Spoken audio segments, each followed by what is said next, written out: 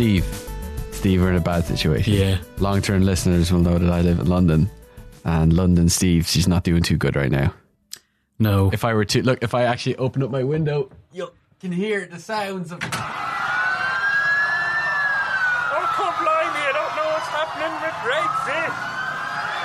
They're scared and they're confused. Everyone's confused about Brexit. So much stuff has happened. No one knows what's happening, and none more so than myself, Steve. So I need help from you. Okay. What do you want to know? I want to know, like, what's going on? Stuff keeps happening so fast, and it's impossible to keep up. Like, this is a fortnightly podcast, and how are we expected to keep up with something on a fortnightly basis? So that's why we're doing this, like, what am happening, breaking news, emergency broadcast right now, I guess. But I'm just so lost. I could do with your help, buddy, if you wouldn't mind. Okay. Around November time, Theresa May came back from Brussels with a withdrawal agreement between the United Kingdom of Great Britain and Northern Ireland and the European Union. Yeah. And that is basically what will kick into place after Article 50 kicks in on March the whatever. And this has been 1.5 years in the making. Yes, this is the thing that they've been negotiating in the background and in the foreground for the past, since March, when Theresa May declared that she was invoking Article 50 and sent the letter off to the EU. Sure. And they've been working so hard on it that all that work came to fruition, and it turned into a pretty unanimously good document, and everyone's happy. No, because Brexit is the biggest shitstorm in modern political narratives. It just doesn't make any sense. And there's been quite a few. Yeah, I mean, honest to Christ, it is basically, Brexit is just a shitstorm. It is awful. Yeah. So let's not get too out of whack here, and let's just actually talk about what's been happening. So all I want to do, I want to get, like, the sequence of events in this narrative in place, so I can kind of understand chronologically what's going on. The main thing is that the withdrawal agreement covers some very specific things. So it's not actually the full trade deal that the UK want to get from the EU so they can continue having a relatively open economy and trade and stuff. Buy Mercedes, sell Marmite, whatever it is. So no, that's the extent of it. That's the extent of it. They agreed on how much money the UK owes the EU for commitments that it made when it was a member towards the EU budget. So that was 39 billion. That turned out not to be that controversial. People they're like, okay, fine, we made commitments, we're going to do it. Some of the arch Brexiteers are like, oh, Theresa May could have used that a little bit more to negotiate and she could have held it back. But anyway, look, they had to pay, so there's no real disagreement with that. They also agreed on what's going to happen to UK, EU citizens. So UK citizens living in the EU and EU citizens living in the UK. Right. They're basically going to be treated the same way up until the transition period ends, which is like at the end of 2020. And then after that, there will be new agreements put in. So they're relatively happy with that. Okay. And they're people who move to the EU from the UK or vice versa, or have done, are going to have the same rights pretty much inevitably. Okay. So they're not, if you're an Irish person living in the UK, like me, like you, under this agreement, they're not going to take away your rights. Oh, good. For now. But you see, that's only if this gets agreed. So here's the problem. They also had a political declaration at it that is like what we want to do, but it's not actually any legally binding. It's just like aspirational about what they're going to do at the next stage. Okay. And the most controversial part is the backstop. Yes. So the backstop, to be precise, is a legally binding agreement between the UK and the EU, essentially a commitment between the two parties that no matter what happens in the next stage of negotiations, there will always be an open and free border between Northern Ireland and the Republic of Ireland.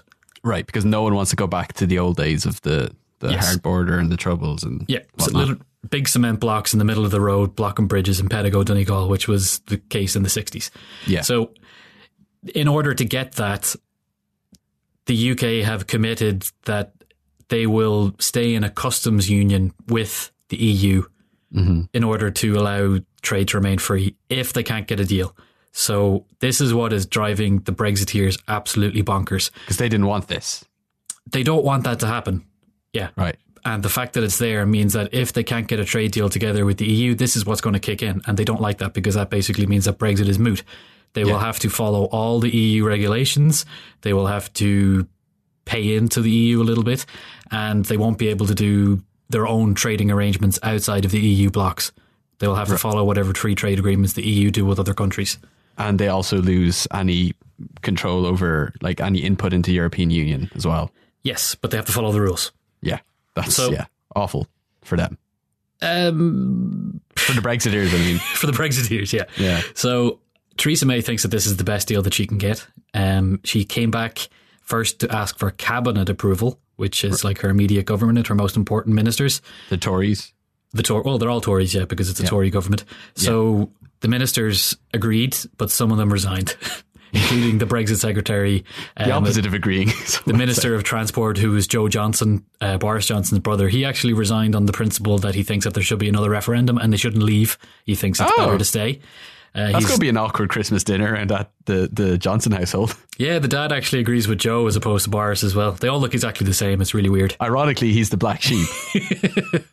The DUP, importantly, who prop up Theresa May's government in Westminster, have also immediately said no. They do not want any.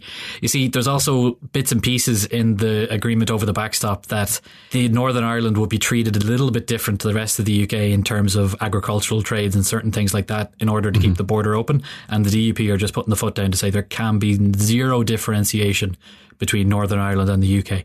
Right. That's just a hard rule. That's what they are. They're unionists. They don't like to see anything like that. Anything like that is considered detrimental to their very existence. So they're not going to take it. So the Brexiteers hate the deal for the reasons that I said. That basically locks them into following the EU rules without having a say. And that's not what they wanted to see when they had their lovely Brexit. But then equally, the Remainers don't like it for the exact same reason, because they're like, what's the point in leaving? So everyone's pissed off and unhappy. Everyone's pissed off. Can you name for me one person who's happy? No. Nobody. I haven't heard a single person say, apart from Theresa May, and her only thing is that this is the best deal we can get and it's a building block for something better. Yeah, okay. So it's not that it's a good deal, it's just the best. It's the best. It's a compromise, she's saying. We have to compromise. This is the only way to move forward. The problem with all this is that she has tried her best to hold the Conservative Party together under her leadership, and so she started off when she became Prime Minister saying Brexit means Brexit, we will leave. So that's her trying to placate to the Brexiteers and the Tory party. But then she is also a realist in her own way. She's a pragmatist. But that's not what Brexiteers are. Brexiteers are aspirational dreamers. They don't like, I don't mean that necessarily condescendingly. I mean, no. I totally get you. Yeah. It's pure ideology. It's not based on a lot of practicalities. That's just the way that's the politics that they're in for. But the problem is that Theresa May has just after fallen down in the same way that David Cameron fell down, in the same way that John Major fell down, in the same way that Margaret Thatcher fell down. They can't hold the Conservative Party together between the pragmatists who know that the EU means easier business and they are the party of business, with the Little Englanders, the Rule Britannia Brexiteers who were never comfortable with Britain being part of the EU because they always thought of themselves as being different to the rest of Europe. Right. So she wasn't able to pull it off. Parliament had secured a guarantee that they would get a meaningful vote, which essentially means a veto over any deal that the government would negotiate. That was decided back when Gina Miller actually took the government to court in the UK to make sure that Parliament would have a meaningful vote. Sorry, when you say meaningful vote, they have a veto over whatever. See, technically the government could just sign this deal with the EU, and then that would be the law. Okay. But they secured in the court, the Parliament secured in the court the right to actually get a final say. The Parliament has the final say and not the government. Do you understand the difference? No. Okay. So Parliament is the representative body of all the different MPs. All the different constituency representatives go to Parliament, but not all of them are part of the government. Right. They elect a government. Oh, okay. But then equally, they also have votes on whatever legislation the government puts forward. Okay. So Theresa May has this legislation. She wants it to pass, but the Parliament are saying no. Okay. So she was going to come back to have a vote on Tuesday, the 11th of December. But she called it off at the last minute because she could see that she was going to lose really badly. Yeah. And the following day, there was a vote of no confidence called? Yes, in her leadership in the Tory party. So the Conservatives have a thing called the 1922 Committee, which is basically like their... Sounds like a really cool exclusive nightclub. No, it's mostly just old men sitting around smoking cigars and drinking brandy, as far as I can tell. Yeah, that's what I said. So they have a rule that if you get 48 letters submitted to the chairperson of that committee asking for the leader, a vote of confidence in the leader, it has to happen. And that happened on Wednesday. 48 letters. So every single sitting Conservative MP got the vote, and she was actually supported by 200 votes to 117 against. So, okay. And so what would have been needed to oust her? Add them together and divide by 2 plus 1. Okay. So I didn't know whether there was like a... No, it was literally just, it was a majority plus 1. That's it. Okay, cool. Or a majority, which is half the definition thereof. Yeah. So and then now part of the rules is that she can't actually be challenged again for 1 year. Oh, okay. So she's just going around flipping everyone off because she's bulletproof? No, not even. The only way that she actually got it was to tell people that she has agreed not to stand as the leader of the Conservative Party in the next general election, which should be around 2022 if Westminster lasts its full term. Right. And if the country just lasts that long in general. Exactly. So it's pretty messy. She is not exactly a strong leader, and she has fecked off to Brussels today to try and negotiate with the EU leaders to try and get essentially a better deal to go back to Parliament. Okay. And so what happens now?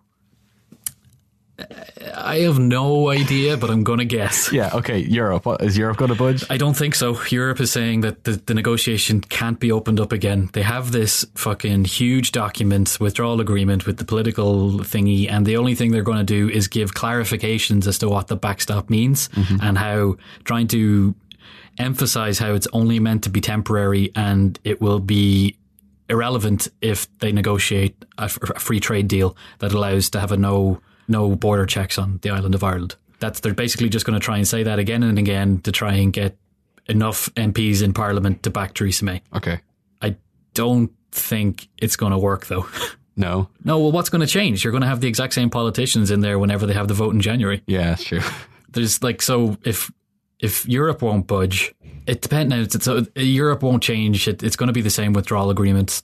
Only thing that's going to scare the MPs into voting for the deal is if the country falls apart economically in the next couple of weeks. Which could happen. I don't know. Did you not hear the people screaming earlier, Steve?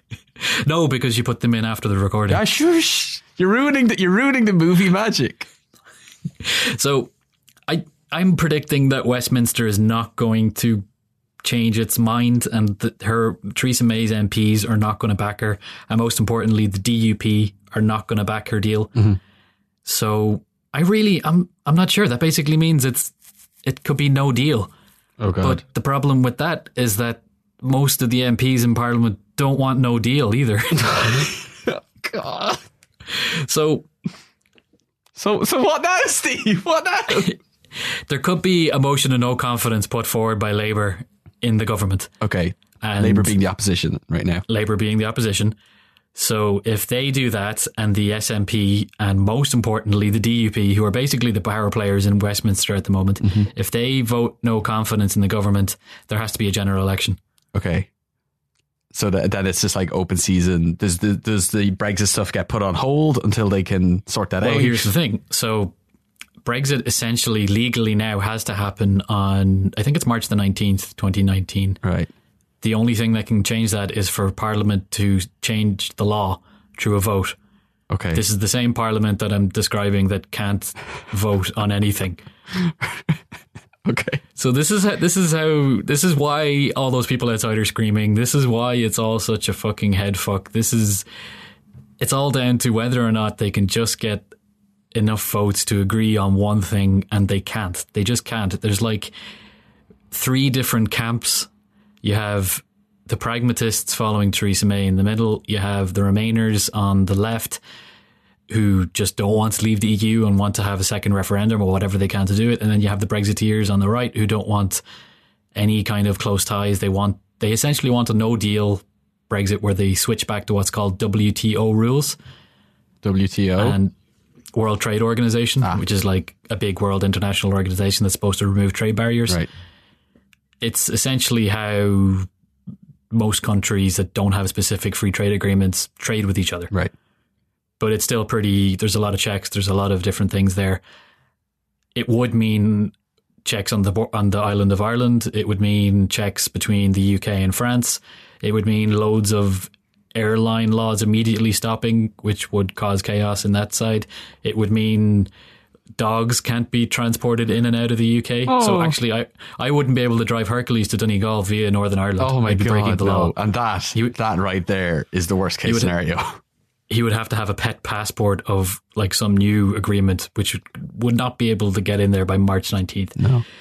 So I don't know what's going to happen, Richie, is the honest answer. Well, in summary...